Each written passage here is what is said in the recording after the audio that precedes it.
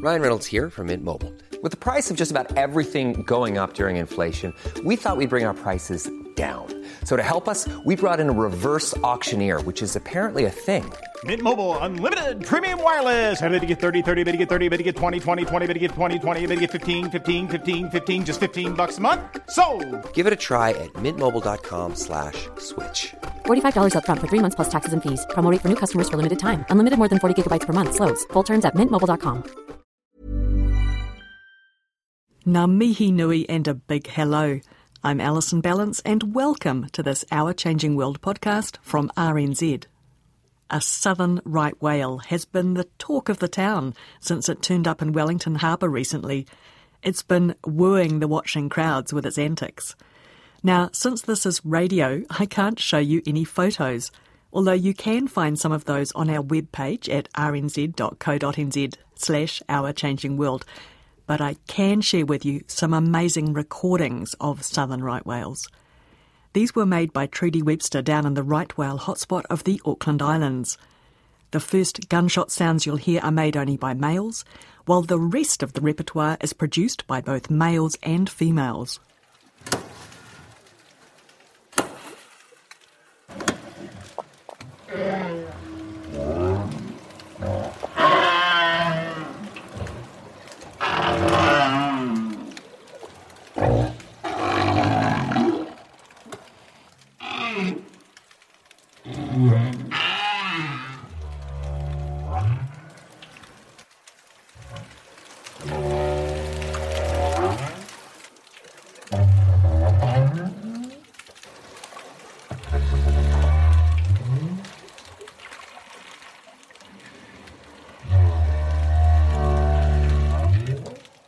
Those were southern right whales having a good old chat about, well, something. We're not exactly sure what.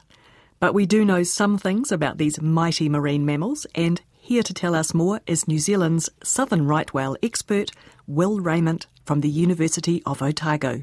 This time of year, in the winter, southern right whales are coming inshore from their offshore feeding grounds. They've spent the summer out looking for food, which is plankton, mostly copepods.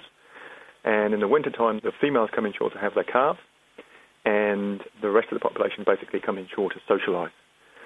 So the females are looking for good places to have their calves, which are basically sheltered waters, so sheltered from the big swells and the strong winds that you find out in the Southern Ocean. When they have their calves, the calves are not particularly strong swimmers, and so being buffeted around in the wind and the waves would be a tough life for them, especially when they've got the nurse from mum.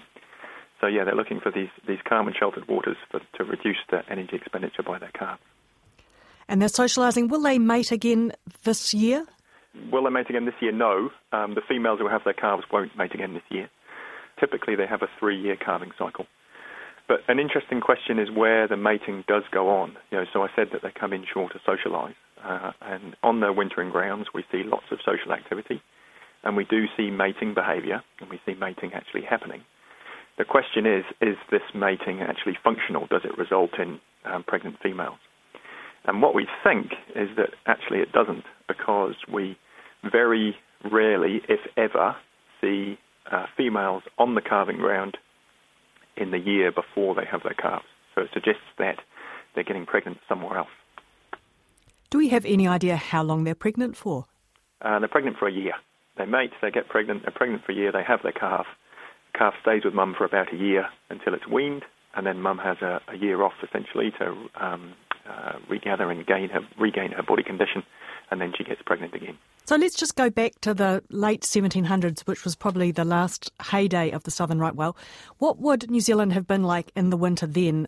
Because there would have been lots of whales around. Would they have been all over the place? Yeah, we think they were. We think they were found from the northern tip of New Zealand right down to the southern part and in the subantarctic as well. There were lots of right whales around our coastline.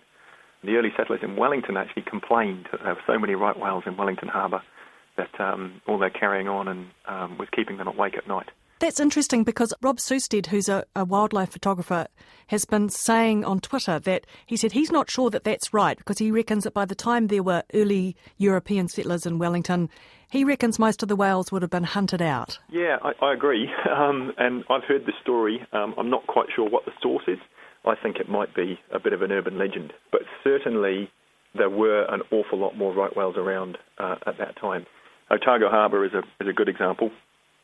We know from the data that's come from the whaling stations, the largest whaling station in New Zealand was at Otako, just inside Taiaroa Head in Otago Harbour. And at its peak in about 1835, they were taking about 100 whales out of the immediate area per year. So, there were an awful lot more whales around New Zealand at that time. I'm not sure if that story about Wellington Harbour is true, but it's certainly true that there were very high densities of right whales around our coast, which made that coastal whaling operation, profitable at the time. But not for a very long time because they managed to kill them so effectively. But then we hunted them almost to extinction, to the point where I think there were a few decades earlier in the 1900s where there were no southern right whales seen around mainland New Zealand. Yeah, that's right. I think the dates are 1928 to 1965, where there were no sightings of southern rights around mainland New Zealand at all. So we thought that we'd got rid of them altogether. And modelling work suggests that we reduced the New Zealand population from about 30,000 or so pre-commercial whaling down to fewer than 100 in the 1900s before they were protected. They were virtually extirpated from New Zealand, sadly. Well, luckily for us, a few of them in particular hung on in our subantarctic. So tell me about our subantarctic right whale populations. So, yeah, they hung on in the subantarctics, and that's where they have been bouncing back. That's where the centre of population is now. The only breeding ground that we know about is in the Auckland Islands, and it's centred on Port Ross, which is a sheltered harbour at the northern end of the Auckland Islands. And that's the only place that we know where right whales are regularly having calves at the moment. There are the occasional calf seen around mainland New Zealand, but it's not regular. There are no places where you could go, in any one year and say this is, we're going to see calves there. So Auckland Islands are really where it's all happening, and the population seems to have been expanding there over the last a few years whilst we've been studying them, which has been great. There are also right whales seen around Campbell Island, another one of New Zealand's subantarctic islands, and we didn't know much about what was happening around Campbell. The most recent expedition was in 2014 when a group of researchers went there, and they found lots of right whales. They found that there were plenty around. They were very reliable, but they didn't find any calves. They didn't find any calving females. So we've got this really interesting situation where there are plenty of right whales there, but it doesn't seem to be a calving area. The estimates from our photo ID data suggest that the habitat was being used by maybe 300 whales, but yep, no mums, no calves. So a really interesting distinction between the Auckland Islands, where all the calving is happening, and Campbell Island, which just seems to be a place where whales go to socialise. I know that you do photographic identification of the whales. Did you see any matches between whales at Campbell Island and those at Auckland Islands? We did, yeah. We saw matches between the Campbell Island whales and the Auckland Island whales, and we've had matches between the Auckland Islands and mainland New Zealand, and mainland New Zealand and Campbell Island as well. So the population isn't separated into these habitats. We can reasonably safely assume now that it's one big New Zealand population that travels around and uses all these different habitats at different parts of their life. Photo identification, what is it about the whales that allows you to individually identify them? So they have this pattern of callosities on their head. The callosities are these white patches on the head. If you look at a photograph of a right whale, you'll see these white patches on the head. People often think these are barnacles. They're actually not barnacles. They're patches of callus or rough skin, and that callus is infested by these little crustaceans called cyanids. So it's literally a living mat of little crustaceans which are hanging onto the rough skin, nibbling away on that rough skin. That's how they get their food. And these patches of callus are unique to each whale, so that each whale has a different pattern. The patterns are really consistent, and it means that by photographing them, comparing photos with other photographs that we have, we can pick different whales apart and also follow the history of the sightings we have for each whale. So in terms of the population at the Auckland Islands, how many whales are you seeing there when you go down in winter? We estimate, using our photo ID data, that for the time that we're down there, which is about 3 weeks in the winter time, there are between 300 and 400 right whales using the habitat. But that's only a small portion of the population. The whole population doesn't come inshore every year. So that's just a fraction of the total population size, which is estimated to be about 2,500 now.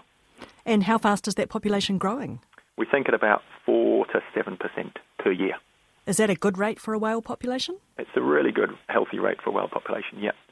They only have one calf every 3 years, and so, the population isn't going to grow super fast, but that's a very healthy rate. The very fastest growth rates in southern right whale populations are around about 7% per year. Well, that's great news. And around mainland New Zealand, where are the places that the southern right whales are turning up most often? It's amazing. They're everywhere, really. There are some places that are more reliable, and it's the places mostly around southern New Zealand, so around the Otago coast, Hawaii Bay and Southland. These are the places where their strongholds used to be, and so maybe it's not surprising that right whales are returning to those areas. But even so, there are sightings, like I said, pretty much all around the country. So it's not unusual to be seen around Banks Peninsula, Kaikoura, Wellington, and even further north. So there have been right whales sighted off the coast of Auckland and around off the Northland coast as well. There was a mum and calf off the Bay of Islands just a few years back. So, they really do seem to use the whole coastline, and anywhere during the winter time you might be lucky enough to see a southern right whale along our coast. So this whale that's turned up in Wellington Harbour that's eliciting so much interest from the public here, people say to me, what's it doing here? Has it got lost? It hasn't got lost. What it's doing is it's coming inshore in the wintertime, as right whales do, to look for other right whales. And it's coming back to a habitat that would have been used by its ancestors. So it hasn't got lost. It's really checking out new areas and new territory for this expanding population. I imagine if it doesn't find any whales, any other whales to hang out with, then it will move on. But it's really interesting that it has stayed around for a while. It's been quite athletic and acrobatic, leaping around out of the water. Do you think that might be trying to signal, like sending a message to other whales out here, hey, I'm here? Potentially, although the distances over which those messages will be effective aren't very great. We see that kind of behaviour a lot during the wintertime. Like I said, whales are socialising and clearly breaching, tail slapping, lobtailing and waving your flippers around. These are some kind of signals. We're not exactly sure what they mean. And yeah, sure, maybe it's showing off it's trying to communicate, but unfortunately with no other whales around, it doesn't seem like there are any others to hear those signals at the moment or see those signals. For the rest of the year, when the whales aren't close inshore and calving, where are they? So we know that they head offshore. Again, we're not precisely sure where. Back in the whaling days, there used to be quite high densities of whales sighted over the Chatham Rise. That was a great place to forage in the summertime. And also out to the west of New Zealand, kind of south of Australia, in an area called the Subtropical Convergence, which is a really productive area where lots of their food, copepods, can be found at that time of year. These days, we do not hear reports of lots of whales out on the Chatham Rise. And I think because there's quite a lot of shipping traffic out there, there's quite a lot of fishing going on, I think that if there were lots of whales out there, then we would see them. So the data we have at the moment suggests that most of the whales that are seen around New Zealand during the winter are going out to the west of New Zealand in the northwest, so an area to the south of Australia. And indeed, there were some satellite tags put on whales in 2009, I think it was, and all the whales where the tags worked indicated that they went out to the west. So I'd be super interested to find out more about that. We'd love to mount some expeditions out into these remote areas of the Southern Ocean to try and find feeding right whales. In the meantime, you've got another of your annual research trips coming up down to the Auckland Islands in a couple of weeks. What are you going to be doing? The bread and butter is really continued monitoring of the population, the photo ID, so we can chart the population's recovery, estimate population size and survival rate and the rates at which they have their calves and so on. And for the last couple of years, we've added an exciting twist to it. We're using UAVs, drones, to get aerial images of right whales so that we can measure their body condition. We're really interested in effectively finding out how fat they are, which gives us an indication of what conditions are like in the Southern Ocean where they're foraging, and whether or not that might be affected by, say, climate change or other impacts that we're having on the ocean. So, yeah, that's a really interesting part of the project that we're involved with at the moment. And of course, it generates some beautiful images of whales as well. You get a really great perspective from the bird's eye view. Are they looking like they're in good condition? They look fantastic, to be honest. They look very, very fat and healthy. Calves are very boisterous. The mums look in really good condition. And we know by comparing them to populations elsewhere in the world that our whales look really good. They look in really good nick. If we compare it to North Atlantic right whales, for example, which is a population which is in dire trouble, they're severely impacted by entanglement in fishing nets and ship strike and noise in their environment and all kinds of things. And they look skinny, and their skin's in poor condition. They don't look anything like our big, fat, happy, healthy whales, which we see around New Zealand. Thanks, Will. That's southern right whale expert Will Raymond from the University of Otago. I'm Alison Ballance, and this Our Changing World podcast first aired on RNZ National on the 12th of July 2018. For photos, useful links, and a vast library of previous stories, check out our webpage, rnz.co.nz/ourchangingworld. It's also a place where you can sign up for our handy weekly email newsletter. You can listen to us on the RNZ app and subscribe to us as a podcast in all the usual places, including Spotify, Stitcher, Radio Public and Apple Podcasts on iTunes. If you're a podcast fan, and I'm picking you are since you're listening to this, RNZ is launching a new show called The Podcast Hour, in which Richard Scott searches out some of the world's best podcasts and chats to the makers. Listen out for it.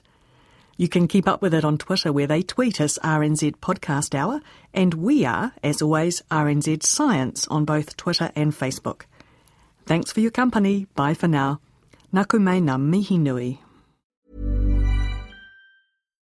Botox Cosmetic, out of botulinum toxin A, FDA approved for over 20 years. So, talk to your specialist to see if Botox Cosmetic is right for you. For full prescribing information, including boxed warning, visit BotoxCosmetic.com or call 877-351-0300. Remember to ask for Botox Cosmetic by name. To see for yourself and learn more, visit BotoxCosmetic.com. That's BotoxCosmetic.com.